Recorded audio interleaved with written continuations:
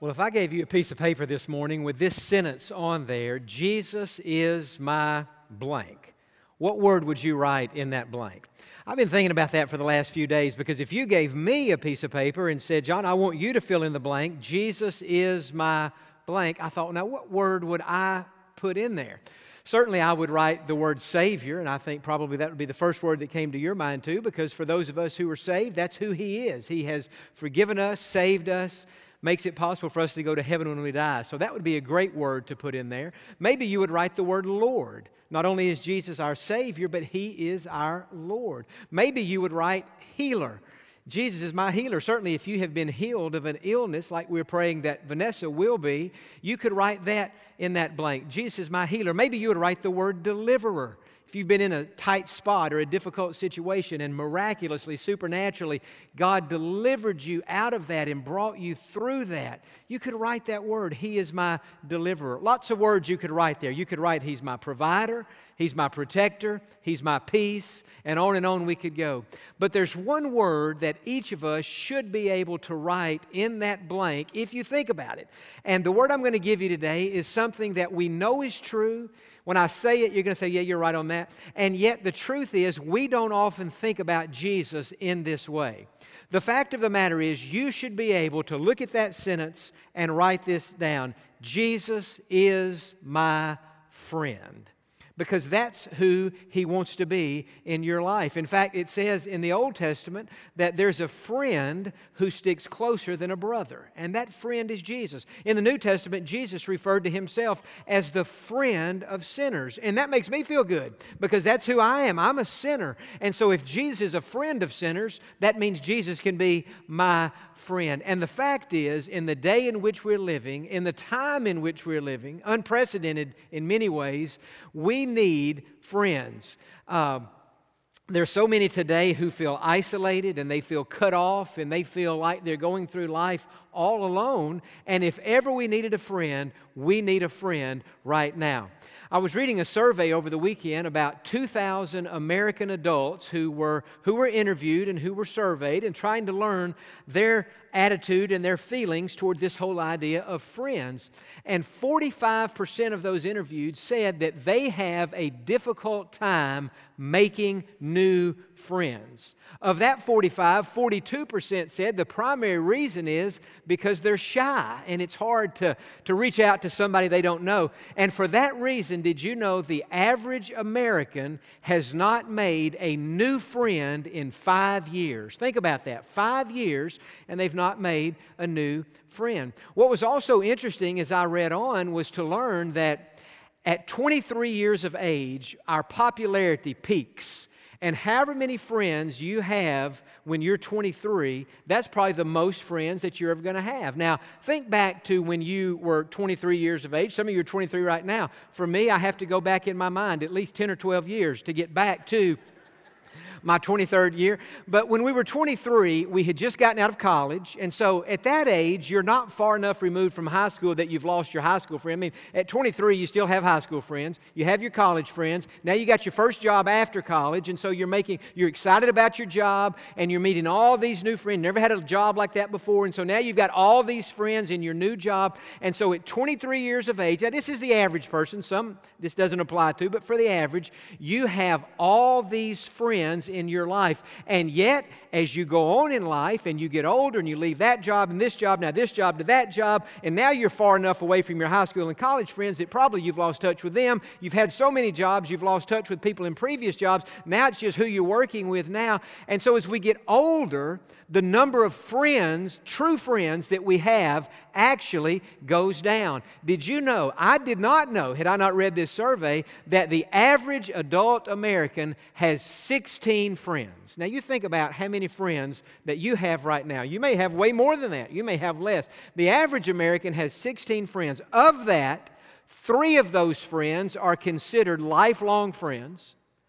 Another 5 are considered maybe not lifelong friends, but the person says, I feel so close to him or so connected to her that I would hang out with them on my free time. I would go eat with them. I'd go to a movie with them. I'd watch a ball game with them. I would hang out with them. The other 8 were defined like this. I feel close to these people, these 8 people. They're half of my 16 friends, but I don't feel close enough that I would ever hang out with them. I wouldn't go anywhere with them. So think about that. The average American has 16 friends, but 8 of the 16 you would never do anything with one-on-one, so you're really down to 8. 5 of those are not lifelong. You got 3 friends, and we know that as we go through life, people die, people move, things happen, and so no wonder do the studies tell us that the average American adult has 2 people in his or her life that they could bare their soul to. In other words, if you're going through something, a difficult time in your family life, or financially, or maybe you're even struggling emotionally with anxiety or depression or whatever it might be, the average person has 2 people. You're not going to go to your Sunday school class or your connection group this morning and say, hey, I just want everybody to know I'm having a complete breakdown in every area of my life. You're just not going to do that. But you have these 2 friends that you could call. You could call them at 3 o'clock in the morning and pour your soul out. I hope nobody feels that close to me to call at 3 in the morning. But you could just call them whenever and pour your soul out to them and tell them what you're going through. And so it's interesting as we think about the fact that we have so few friends. We feel disconnected. And even in this service today, and to those watching at home, there's some who are listening to my preliminary remarks, and you're saying, you know what, John, I can relate to that. I have 2 or 3 people in my life that I could really bare my soul to, but not many more than that. And I don't have many more than that I would ever really hang out with or go to a movie with or anything. And so I kind of feel lonely myself. May I make a suggestion today for everybody listening to this message? The wisest thing that we could do would be to make Jesus Christ our best friend. Because Jesus is the only friend we have that not only is He a lifelong friend, He is an eternal life friend. It was interesting, in the study they said the 2 most important elements or requirements or prerequisites or character traits of a true friend are, number 1, honesty, and number 2, trust. Years ago, there was a movie that came out, and a very popular movie, and in the movie, they talked about a circle of trust. And the person was saying to this other person who was about to marry into the family, the future father-in-law was saying to the future son-in-law, listen, in order for you to be accepted in this family, in order for you to be one of us, you have to be in the circle of trust. You can't lie to us. You can't mislead or deceive us. You have to be honest with us. And so the circle of trust. Well, think about this. Who is more honest than Jesus? Nobody. Who is more trustworthy than Him? Nobody is. And so Jesus meets the requirements. He has the character traits of honesty and trust. And so Jesus Christ should be our greatest friend. And yet, I know we know Jesus should be our friend. I know you hear that and you think, yes, Jesus should be our friend. But let me ask you today, would you say that Jesus is your friend? Have you hung out with Jesus in the past 7 days? Have you been anywhere intentionally, you and Jesus, just the 2 of you, you've been with Him and you've been in His presence? Now, one of the reasons why I know that Jesus is such a great friend, not only from my own life, but I'm talking about from a biblical perspective, that I know Jesus is a great friend, is because after the resurrection, now think about this. He was crucified, buried, and risen. He had finished what God sent Him to do.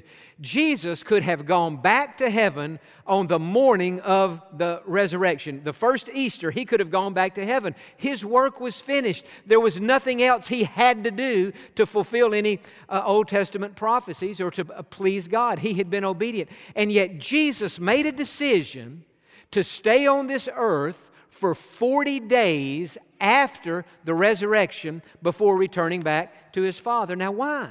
Why did Jesus say to Himself, I'm going to stay on the earth for a month and 10 days before I go back to heaven? The reason Jesus did that was Jesus had some friends who were in trouble, who had special needs, who were going through a hard time. For example, He had a friend named Mary, and Mary was sad and she was hopeless, thinking that Jesus had not risen from the dead and thinking that He was still dead. And so that was her problem. He had another friend called Thomas, and Thomas was consumed by doubting Thomas. And so Jesus said to himself, if I go back to heaven now, Thomas will never get out of this doubt. He will never develop into the person I want him to be.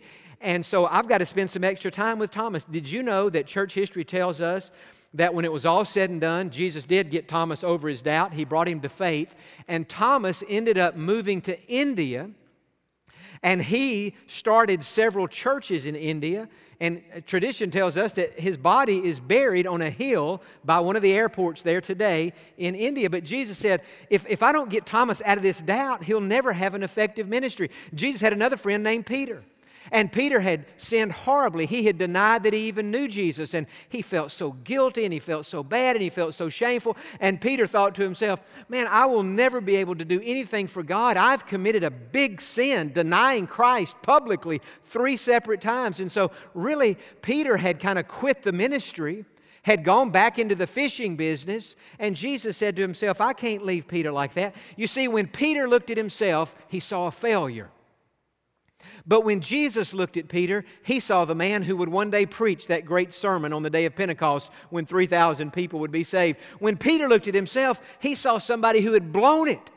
But when Jesus looked at Peter, he saw somebody who would one day go on to write 2 books in the New Testament. And so Jesus said to himself, I can't leave Peter feeling guilty and thinking I can't forgive him and that I can't use him. He's got to know my grace is sufficient. My blood will wipe that away. I can give him a new chance. I can give him a new beginning. I can give him a second chance. And so Jesus said, I've got to stay around a little bit longer to help Mary out of her sadness and her loneliness, to help Thomas get through his doubts. I've got to get Peter through all this guilt and get him to move on to what I want him to do with his life. And so Jesus said, I'm going to stay on this earth for 40 days to help my friends. 40 days when he could have been back in heaven celebrating with God, celebrating with the angels, and in a perfect environment. No, he stayed on the earth to help his friends. Now, I want to mention, before we even open our Bible this morning, 3 things that makes Jesus such a good friend. Number 1, he lifts our spirit.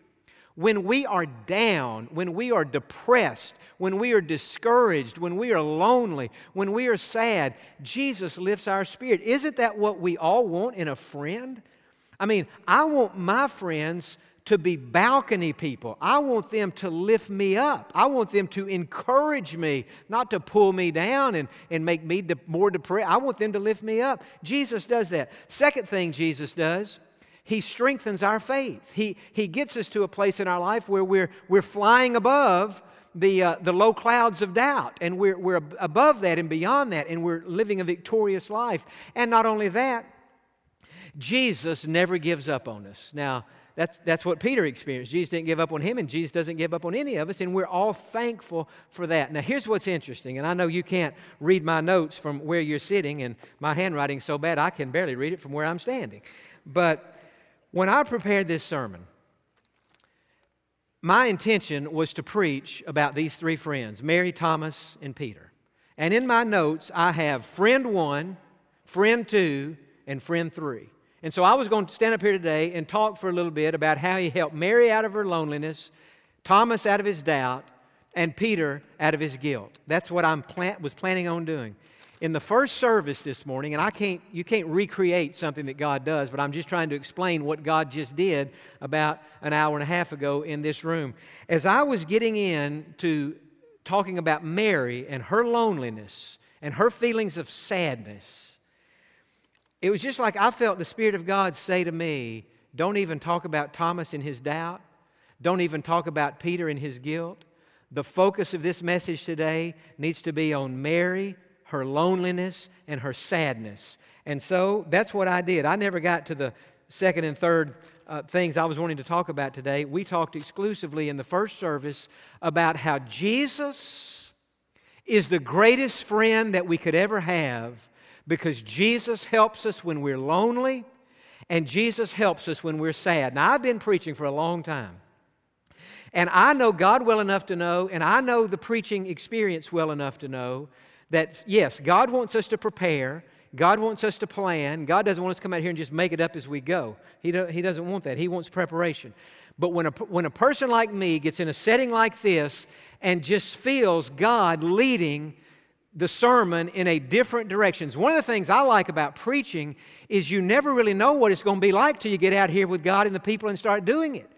This is why my dad doesn't, I don't, we don't write out a manuscript, memorize the manuscript, and come out here on Sunday and quote the manuscript. And I know a lot of great preachers who do that, and I would never be critical of that. But for me, it doesn't work, because what I view preaching as a romance. You never know exactly how it's going to go until you get out here in the live moment, because when you're out here, you're not just out here with your notes, you're out here with the people of God, and you're out here with the Spirit of God, and the Spirit of God is guiding you and leading you. And sometimes, and I would say most of the time, in a setting like this, the Spirit of God is helping me remember what I've prepared.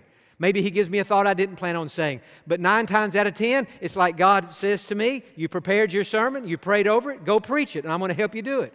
But there are those times, and today is one of them, when you get up here planning on doing one thing, and in the heart of the preacher, the speaker, you feel that God is leading you in a different direction that you had planned on going. And what I have learned is this: when that happens, we saw it at 9:30, and I guarantee it's going to happen in this service.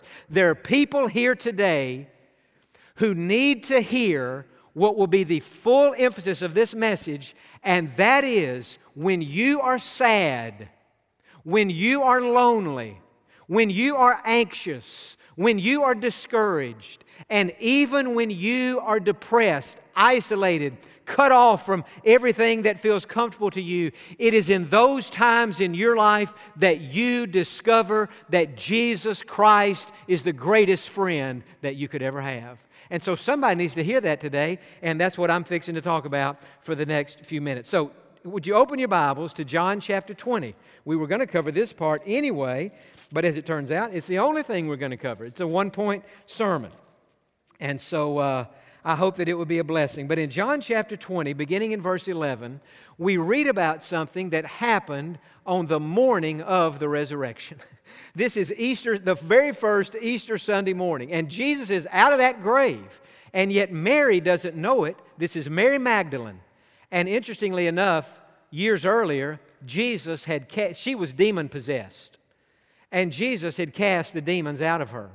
And so after He cast the demons out and changed her life and saved her and forgave her and everything, she became one of His followers. This was up in the Galilee area, 70 miles away from Jerusalem where He would be crucified. But she became a follower of Jesus. And she followed Him from Galilee down to Jerusalem. She witnessed the crucifixion. She saw Him be buried.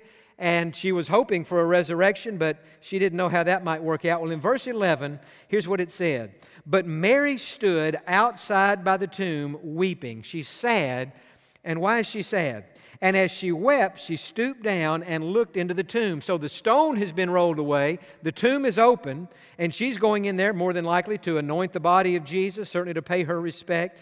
And she saw 2 angels in white sitting, one at the head and the other at the feet. And if you've been to Jerusalem and you've been to the Garden Tomb, you know that when you walk in that tomb, the place where His body was laid was on the right, and you can see exactly where His body was laid. And on the top and of the bottom of that, there were angels. And they said to her, "Woman, why are you weeping?" She said to them, "Because they have taken away my Lord, and I do not know where they have laid Him." In other words, somebody's taken the body of Jesus somewhere. And I don't know where they've taken Him, and how can I go pay my respect, or how can I do what I came to do? Now, when she had said this, she turned around and saw Jesus standing there, and did not know that it was Jesus. So He had not revealed herself yet. Jesus said to her, "Woman, why are you weeping? Whom are you seeking?" She, supposing Him to be the gardener, so Jesus is right in front of her, but she thinks it's the gardener, said to Him, "Sir, if you have carried Him away, tell me where you have laid Him, and I will take Him away." Jesus said, this is one of the most tender verses in all the Bible. Jesus said to her, "Mary." One word. He called her name. And when Jesus said Mary, she turned and said to Him, "Rabboni," which is to say, teacher.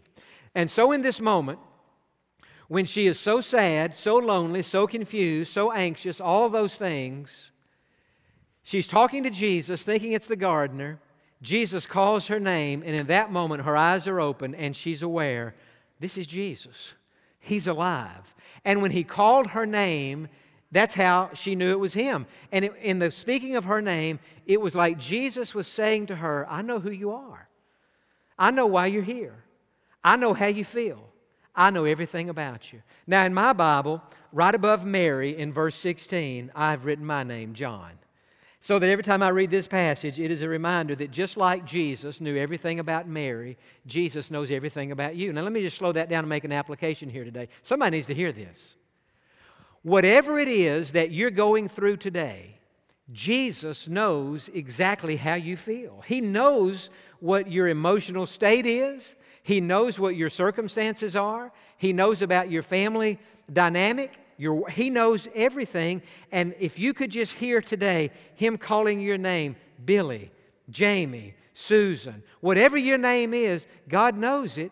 And when He revealed Himself that way to Mary, she knew that He knew.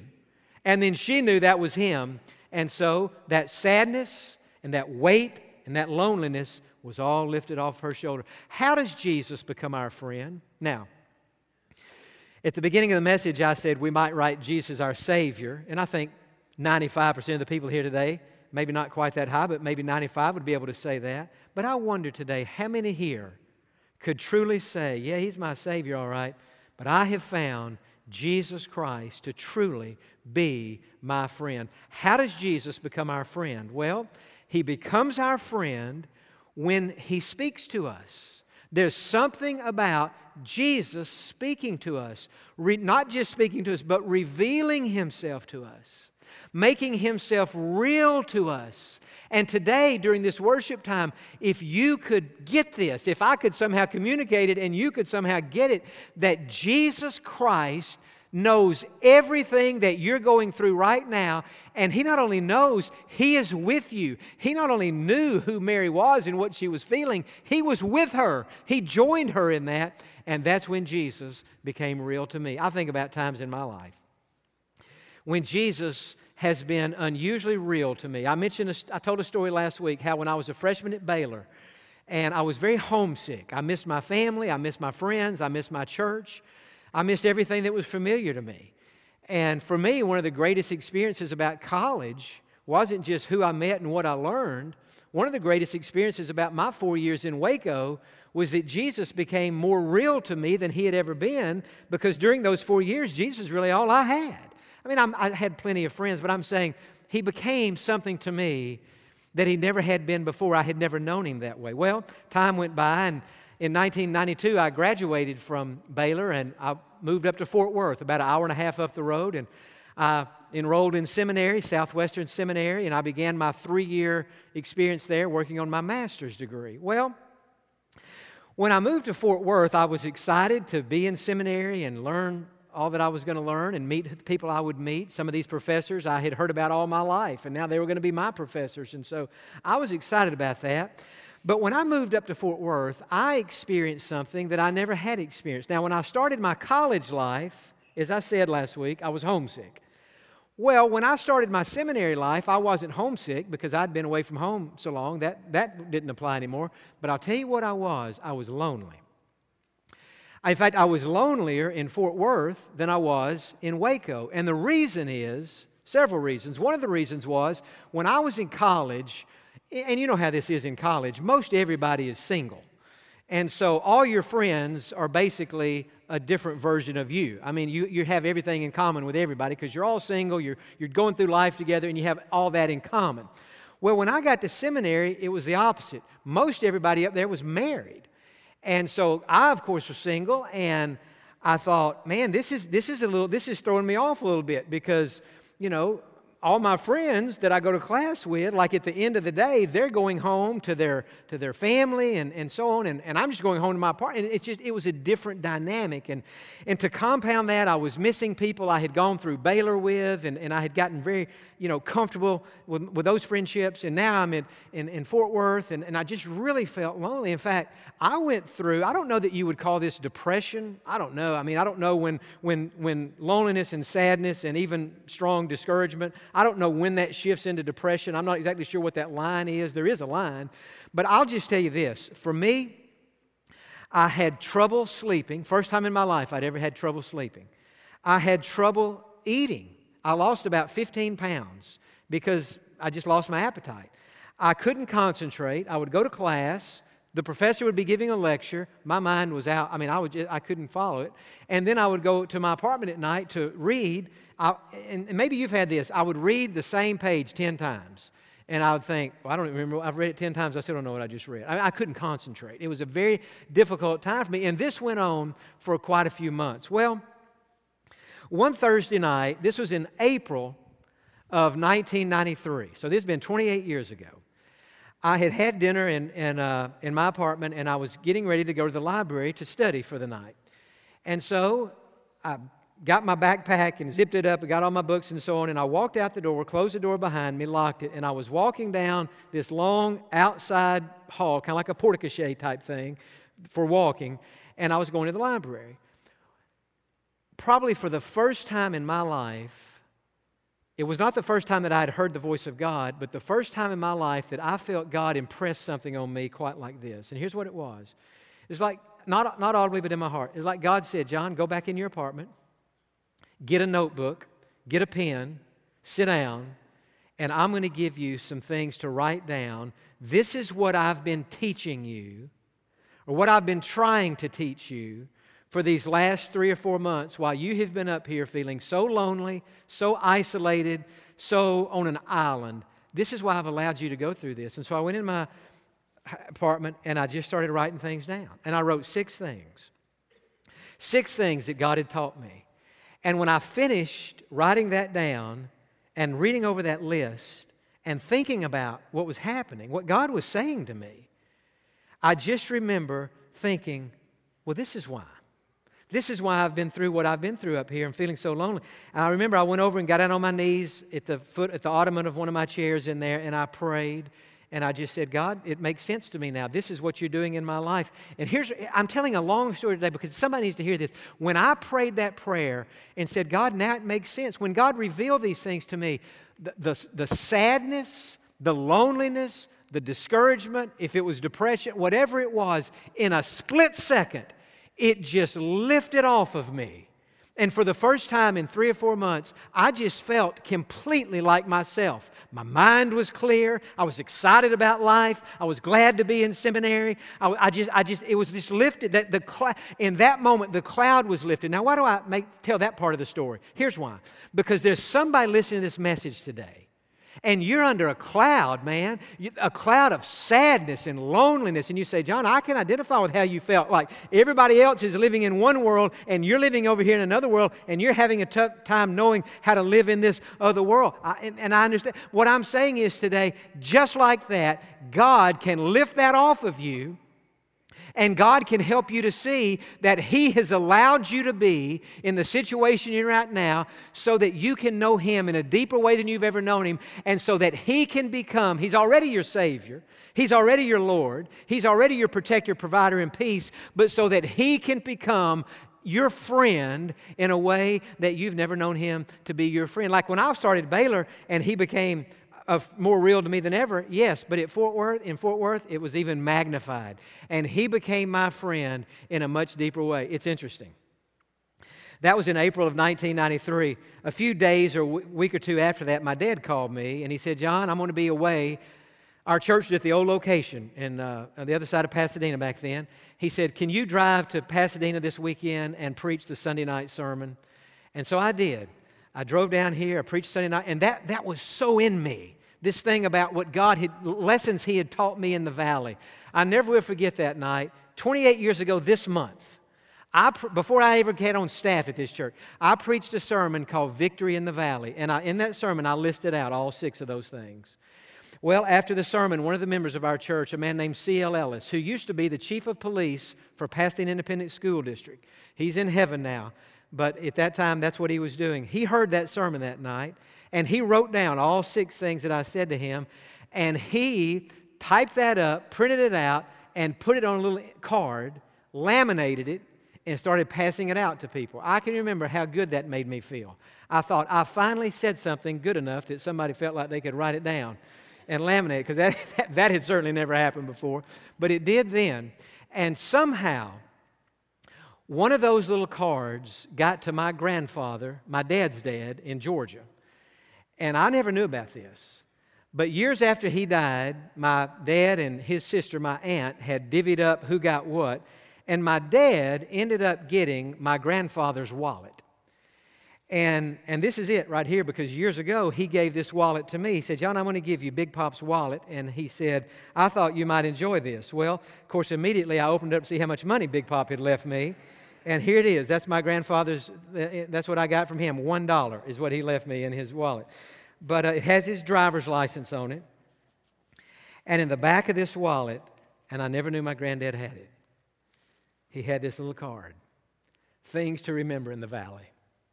And I guess my dad probably gave it to him, but I just remember thinking, I guess when my grandmother died, he found comfort and he found solace in that. And I'm not going to preach the 6 things that I learned in that, but I will tell you the very first lesson. How many times have you heard me through the years stand up here and say, whatever you're going through, remember this, God is in control. How many times have you heard me say that? Hundreds of times. When did I learn that? That Thursday night in April 1993 in my apartment. It's the first thing God told me to write to John. The reason I've allowed you to go through this, I've got to teach you at this age. I was about 23 then. I've got to teach you at this age. No matter what you go through out there in life, I'm absolutely in control. And I'll tell you the second thing God taught me. And I wrote it down on that card. And that is this. In our valley experiences in life, even when we lose those people and those things that are so dear to us, it is in those moments that we learn that Jesus Christ is all we need. I want you to hear that today. You say, John, I'm so glad you're only talking about this first point, because sadness, loneliness, isolation, feeling like I don't fit in, like that's how I felt. I thought, I just don't fit in there. I fit in at Baylor, man. I don't fit in this world.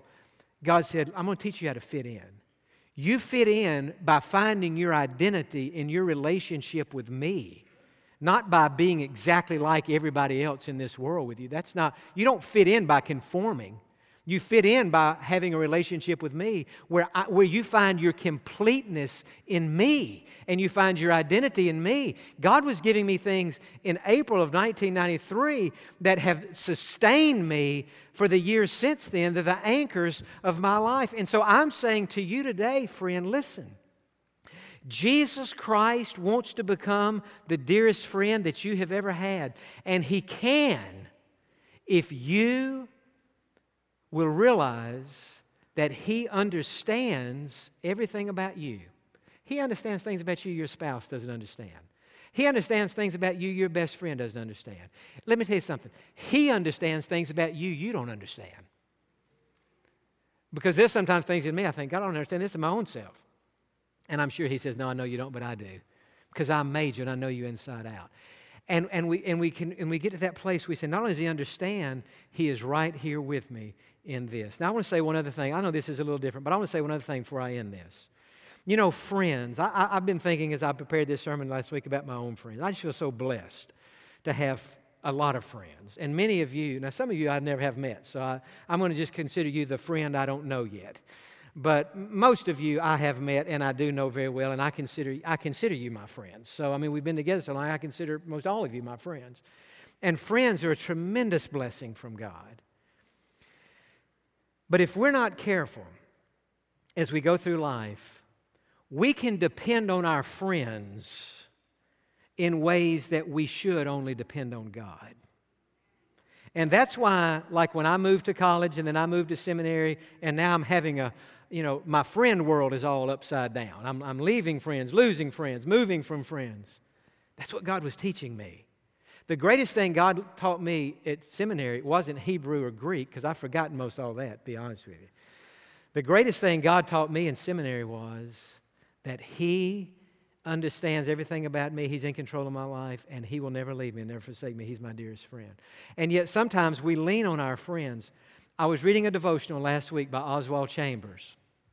In fact, if you're still watching our weekday devotionals online or on Facebook that my dad and I are sending out Monday through Friday, I made a devotional yesterday that'll play in the next few days about this particular devotion from Oswald. Oswald Chambers said this, and I think this would be a good way to wrap this sermon up.